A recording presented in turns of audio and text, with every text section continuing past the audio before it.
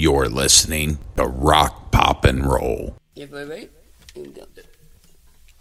1, 2, 1, 2, 3.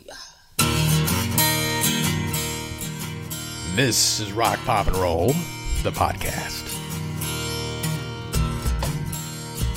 Episode number 29, The Legend of the Great Joan Jett. You know when you're close, you really turn me on.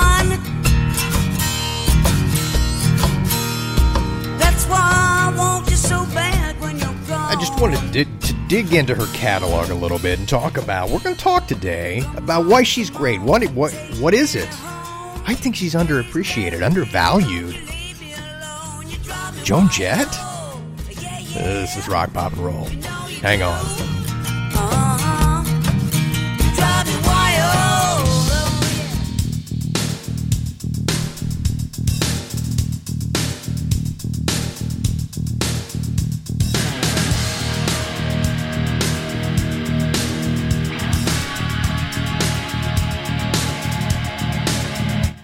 How's everybody doing? Are you doing well? I hope you are.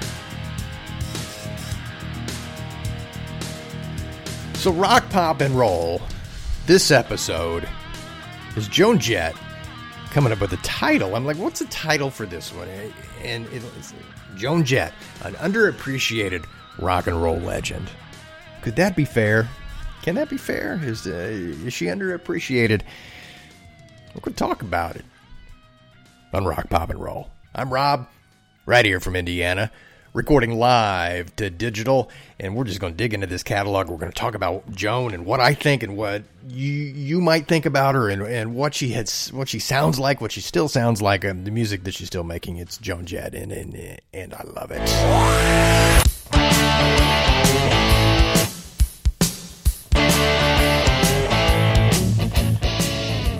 So Joan Jett, you got to go back to the Runaways, right? She was in the Runaways at age 16. I love this track. This is Fake Friends off of her third record called Album.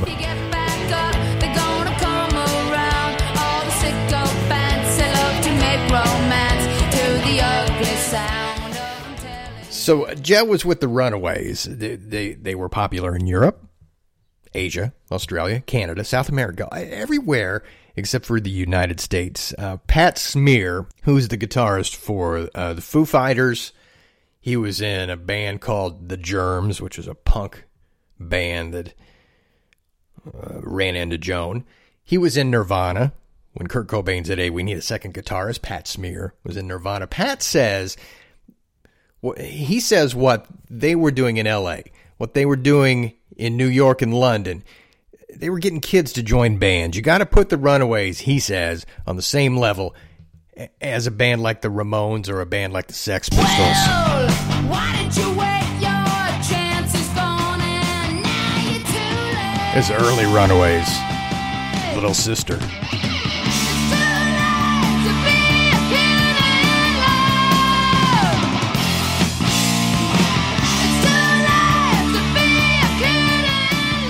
I mean, you hear the rock and you hear the punk, both in that. The Runaways. Forget the movie that was made about them. Think about the band. What they were doing. They were kids. Girls. Rocking. Now, the band opened for Cheap Trick. They opened for the Ramones, Van Halen, Tom Petty, and the Heartbreakers. They found success everywhere but the United States, right? Why was that? I don't know. It had that punk ethic to it. More something that England liked better than the United States. I mean, the Sex Pistols, right? It was touring in England with the Runaways in 76 that Joan first heard the song, I Love Rock and Roll. She saw a band called The Arrows perform it on, they had a weekly television series in the UK. She saw them do the song. That stuck in her head. She smiled, so I got up and asked for her name. That don't matter, she said, 'cause it's all the same. So that's the Arrows version. It's got the hand claps in it like Joan had. became a trademark of Joan Jett. We were moving on, and she was with me. Yeah, me. Next, we were moving on. So maybe if she hadn't heard this song, she wouldn't have incorporated the hand claps and all the stuff that she put out. So those are the Arrows. Their version. In 79, Jett was working in England. By that time, she had left the Runaways. The group had, blown up. She was on a solo career. She recorded 3 songs with the Sex Pistols, Steve Jones, the guitar player, and Paul Cook, the drummer. One of the songs that they recorded was an early version of I Love Rock and Roll back in 79 before she re-recorded it and made it her own hit. Also in 79, she met a guy named Kenny Laguna, songwriter, producer. He was hired to be her manager, helped to write some tracks. They became friends. They decided to work together. Joan Jett moved to Long Beach, New York. Long Beach, New York, where Laguna lived. She moved in with him and his wife, lived there for years. He's still in her band. If you go see her today, 2022, as we record this, you go see Joan Jett, and she's going to be on the tour with Motley Crue and Poison and Def Leppard, that stadium tour. Kenny Laguna is going to be playing keyboards for her. Still does. So she recorded a solo debut, ended up making an album, self-titled at the time. It was released only in Europe in 1980. In the U.S., the legend is, you got to take it as truth because the Joan Jett folks say it, that the album was rejected by 23 labels. 23 record labels said no. So they put together their own record label, Blackheart Records, released the album independently. They sold it out of the trunk of Laguna's car after shows. He started the label with his daughter's college savings, and the album got big enough that they couldn't keep up with the demand. So they eventually went with Casablanca Records. Neil Bogart, who was the head of Casablanca, made a deal with Laguna, signed Jett to his new label called Boardwalk Records, and re-released the Joan Jett album as Bad Reputation. That song, Bad Reputation, became the title track, and that maybe, as I thought about it, what she did there, with Bad Reputation, and releasing that, and that's her first album, and the first song that you may have heard from her that you knew was Joan Jett, not the Runaways.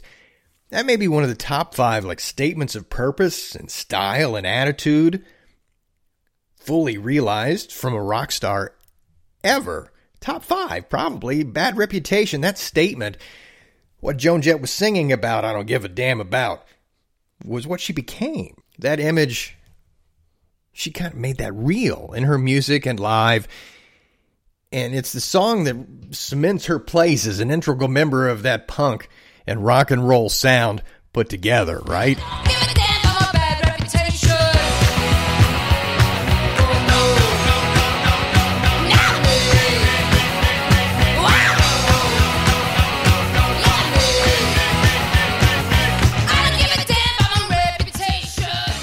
I think she still opens a lot of her shows with this.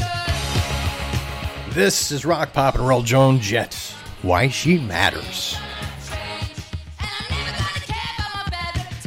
Well, side note about our friend Kenny Laguna. Laguna played keyboards for a time with Tommy James and the Shondells, who we'll touch on here in just a little bit. Played on their 1968 hit single, Mony Mony.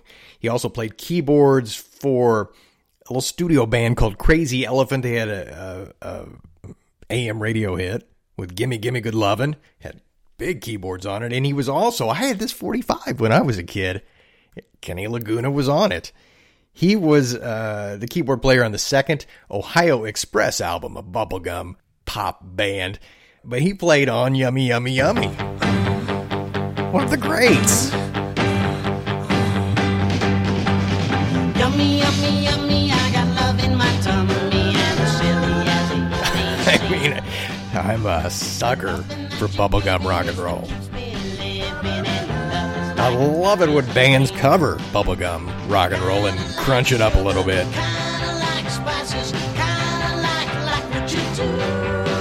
Ooh, that's right. The Ohio Express, look them up. So after a year of touring and recording, behind that retitled debut album, she had a new band, the Blackhearts, one of the great band names of all time. She recorded a new album called I Love Rock and Roll. She cashed in on that memory of the Arrows, performing the song all those years ago on the TV show. Well, all those years ago now, a couple of years removed from when she recorded the album. The cover that Joan Jett and the Blackhearts recorded was the first single from the album, title track. The song was huge. It was number one in the U.S. for 7 weeks. Smiled so I got up and asked for his name. I can still remember riding in the car as probably, I would have been like 14 or 15, Take you home. hearing this and going, oh my God, that is so good. The next we were moving on. He was with me.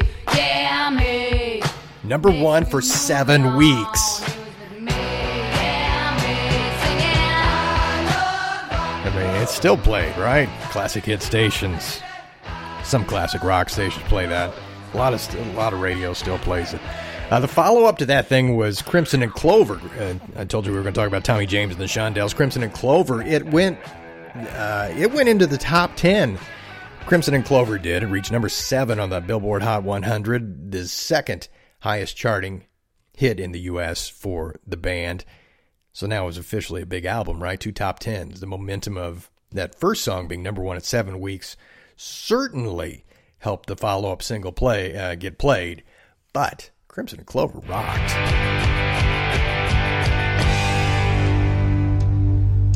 Yeah.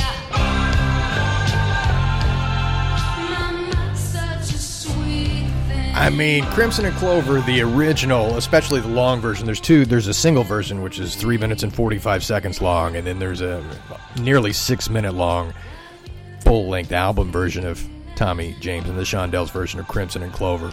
But I don't know, I think this one beats them. I mean, Tommy James is different. It's more psychedelic. This is more rock and roll, right?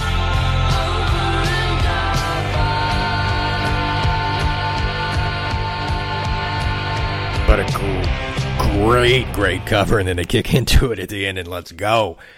The image, do you remember the image on the I Love Rock and Roll album, the album cover? I believe she had a pink jacket, blue background. That cover photograph was shot by a British photographer named Mick Rock, famous rock and roll photographer, considered that is now one of the most iconic images in rock music history. You see that, that's like, there's Joan Jett, right? Rock said, quote, I saw her as a female Elvis. And knowing that quote, and if you look at the album, that does make sense. Jett said she got the inspiration at that point from glam rock stars. She said, I learned to scream from Mark Bolan of T-Rex. Jungle Biz Jake, Jungle Biz Jake, I say make no mistake about Jungle Biz Jake. Mark Bolan, T-Rex, Bang a Gong is the one everybody knows. You can hear that lick in this one. This is a song called Telegram Sam. So the third album from Joan Jett was one called Album. Fake Friends was on that we heard earlier. MTV played the music on the radio, though. The song only scraped by the top 40, into the top 40 at number 35. Kenny Laguna, he told Cream magazine at one point that he wanted to not make Fake Friends the first single, but he was overruled at the time by the folks at the record label. The second release from that album, though, is a great forgotten track. The song, it's part of one of the best. That album sounds really good. I was listening to her catalog as I was putting together this podcast. Just to, there's some stuff that all real well, like the radio songs, and then there's stuff that I hadn't heard. And so you want to hear what you're going to be talking about in case you have to refer to something. So as I'm listening, that third album, called Album, great sounding album from her career. Maybe the best sounding, studio, mastering, mixing, that piece of it. Cranked up the guitars, the snare sounded great, a great 80s sound from an album of that period, and a great vocal performance from Joan Jett. It was prime Joan Jett, that third album. It wasn't the follow-up for some reason that people wanted. Lots and lots and lots of grinding guitars, clean, gritty guitars, clean but gritty. Right? Everyday People was that second single. It peaked only at number 37, a big time underappreciated in her catalog. The version of Everyday People is one of the great covers in rock history. We gotta live together. I am no better, and neither are you. We are the same, whatever we do. Love me. It's just a killer version of that song. Killer. Figure out that scene I'm in. I am everyday. Love the guitars. So Joan said the way that she looked, that black leather, the black shag haircut, her sound, Joan says she admits that it was not entirely original. Her inspiration, rocker Suzi Quatro. Talking to a publication called the Irish Times, Jett said she remembered finding Quatro in her first hit, Can to Can, and that topped the British charts. More than 2 million copies sold. Suzi Quatro still releasing albums. The Devil in Me in 2021 was one she put out. She's remembered more for her leather Tuscadero part in Happy Days than her music, sadly. But that's how I discovered Suzi Quatro was leather Tuscadero and Happy Days. And she did Devil's Gate Drive, and I think she did an Elvis song, All Shook Up. There's a good documentary about her called Suzi Q. Between 1973 and 1980, Quatro spent 101 weeks in the British charts. Like, the Devil's Gate Drive, 48 Crash. 48 Crash. 48 crash, 48 crash, come like a lightning flash, and it's a silk sash bash, that's a 48 crash. Took a lot of inspiration, she did, from glam rock and roll. She was really part of that punk glam rock and roll. Suzi Quatro. So there was a fourth album that was forthcoming from Joan Jett. It was called Good Music. Beach Boys, Carl Wilson, Al Jardine, Bruce Johnston, Mike Love, they sang backup on the title track of that album. I'm not sure that they needed the Beach Boys on the song, but the Beach Boys were on the song. I need good music. Good music. It always feels so good to hear good music. Also on that album, the great Darlene Love sang background vocals. Much better was actually than the title cut was a Beach Boys cover that she did. She did a version of Fun on that Good Music album. So even though Joan Jett's place in rock history, that lineage, would have been solid without another hit, she really, through this album, really had the I Love Rock and Roll album and the two hits. And those were in the consciousness of most listeners who, even if they weren't fanatical about her, they knew those songs. More than a one-hit wonder, but really she only had that one big album. So by this time, it's 87, and she leaned close enough to that pop, hair metal sound of the back half of the decade of the 80s, right? She cranked up herself one more time into the top 10, though. Radio remembered her. MTV liked her vibe. I Hate Myself for Loving You was a top 10, number 8 on the Billboard Hot 100 from the 86. It was actually, the album came out in 86. Album was called Up Your Alley. Mick Taylor, ex-Rolling Stone Mick Taylor, plays guitar. He plays the solo on the song, I Hate Myself for Loving You. Attitude and yelps and shouts. It's got all the trademark Joan Jett stuff in there. She made the single that took that Bon Jovi and pop metal template, gave it a little more rough and grainy sound, even within that big 80s production tent of the time. Even with that bombast, she wiggled her way in there and found a way to make that kind of sound real.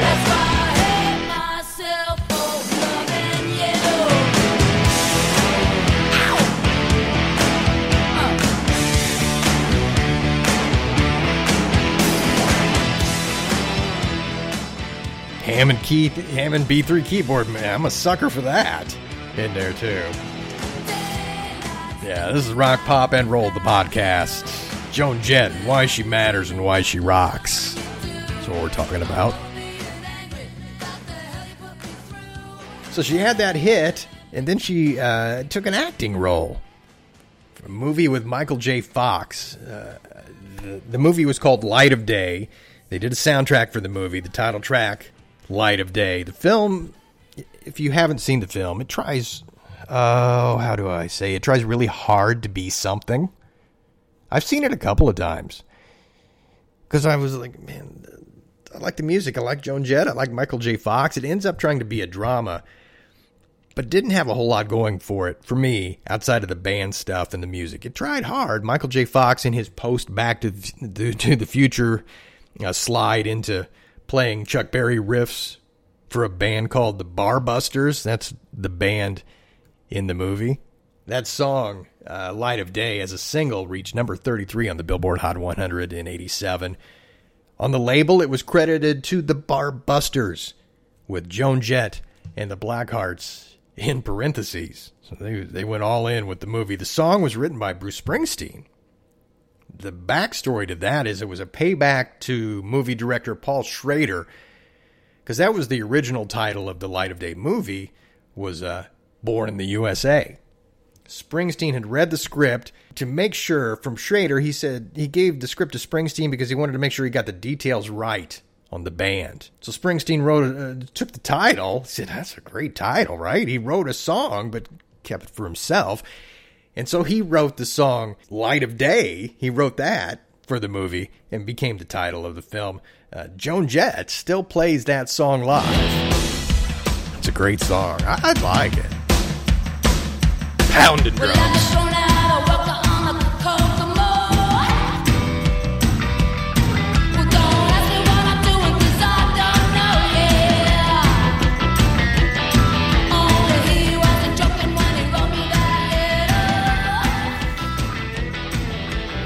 It's a song that Springsteen plays or has played live many times over the past decade or so.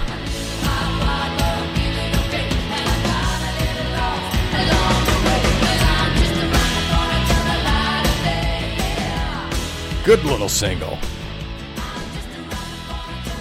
I played it back in my radio days. Threw that thing on.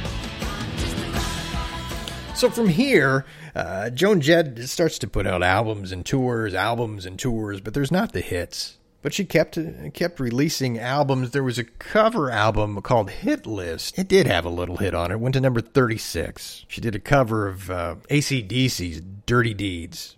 And it was all right. It was all right. But the best thing on the album, I thought, was a version of the Chamber Brothers song called Time Has Come Today.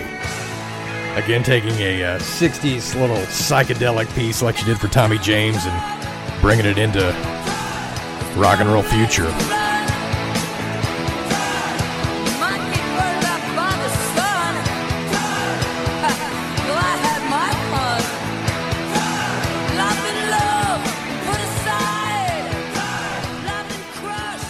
A little guilty pleasure for me. Joan Jett keeps releasing albums. She has, all through the 90s and 2000s and all the way up to today, she's releasing stuff. Paul Westerberg, the Replacements, he played guitars and had some vocals on the Notorious album, a song called Backlash. Beyond 2000, she had her 11th studio album back in 2006. Good little rocker called Sinner. Unvarnished was her 12th album in 2013. That album reached number 47 on the Billboard 200 album charts, becoming her first album to chart since that hit list in 1990. Let's play a little piece of that. It's a song called Fragile. Fragile. Love is so fragile. Fragile. Hearts are so fragile. Fragile. I'm strong and yet fragile. Fragile. So Joan Jett and the Blackhearts continue to release albums, release music, play live. they released an album called Change Up, the first acoustic album ever recorded by the band. And what it is acoustic versions of some of the great Joan Jett and the Blackhearts and Runaways songs, for that matter.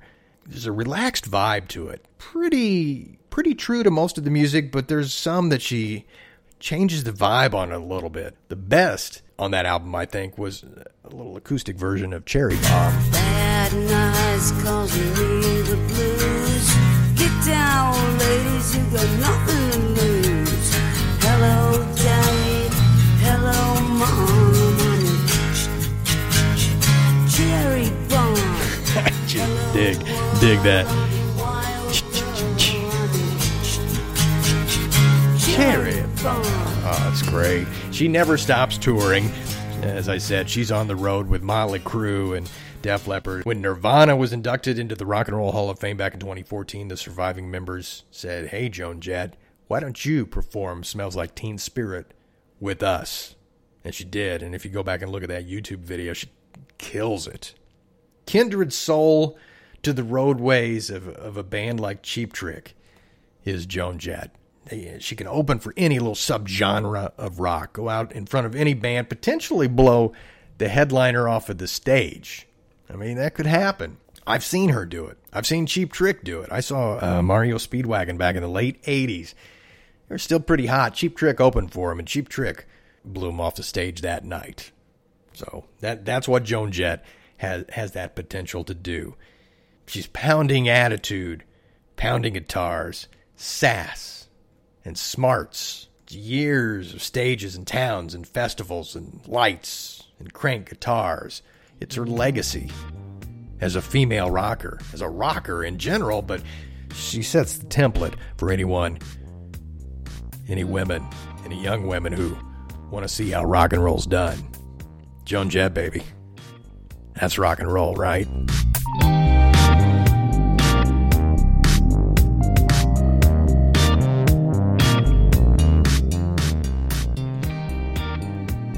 Rock, Pop, and Roll is a production of Rockforward Media at rockforward.com.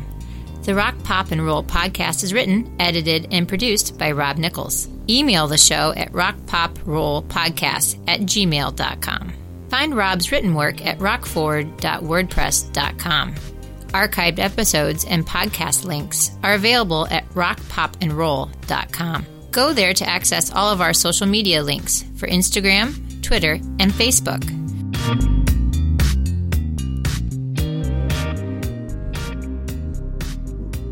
All right, Rock, Pop, and Roll. I'm Rob. Thanks for tuning in. We always have one last fact, and we play you out with one last little piece. But our one last fact involves the great Tommy James and the Shondells.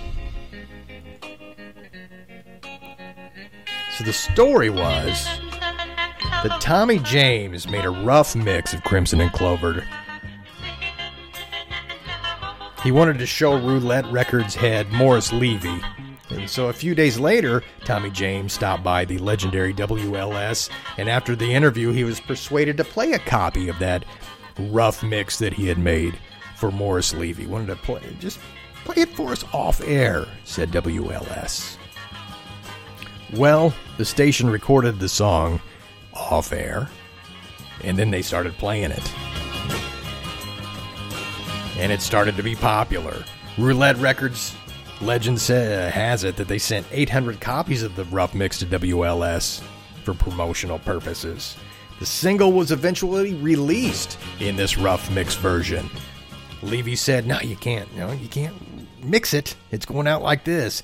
And it didn't matter. Stayed on the charts for 2 months beginning in December of 1968.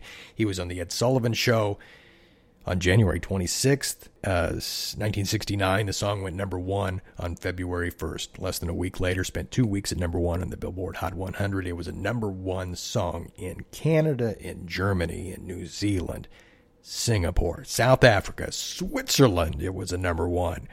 Top 10 in Austria, Brazil, France, Holland, Italy, Israel, blah, blah, blah, blah, blah, blah, blah.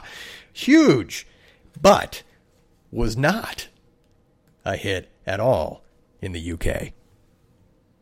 So there you go. The UK loved Joan Jett, but they couldn't find a way to love Crimson and Clover from Tommy James and the Shondells. The irony of it, I guess, right? Who knows? What? Listen to that long version of Crimson and Clover. The nearly 6-minute version of it. Put some headphones on. It'll be good for you, trust me. That's Rock, Pop, and Roll, the podcast. Thanks for listening. Do you remember we talked about the Sex Pistols and Joan Jett recording a version of I Love Rock and Roll? Do you remember when we talked about that about 25 minutes ago? Well, here it is. Thanks for listening. This is Rock, Pop, and Roll. Be good to each other, and we'll talk to you next time. Yeah, me. And he'll be moving on and singing that same old song. Yeah, with me, singing. I love rock and roll. So put another dime in the jukebox, baby. I love rock and roll. So come and take your time and dance with me. I love rock and roll. So put another dime in the jukebox, baby. I love rock and roll. Come and take your time and dance with me. I love rock and roll. So put another dime in the jukebox, baby. You're listening to Rock, Pop, and Roll.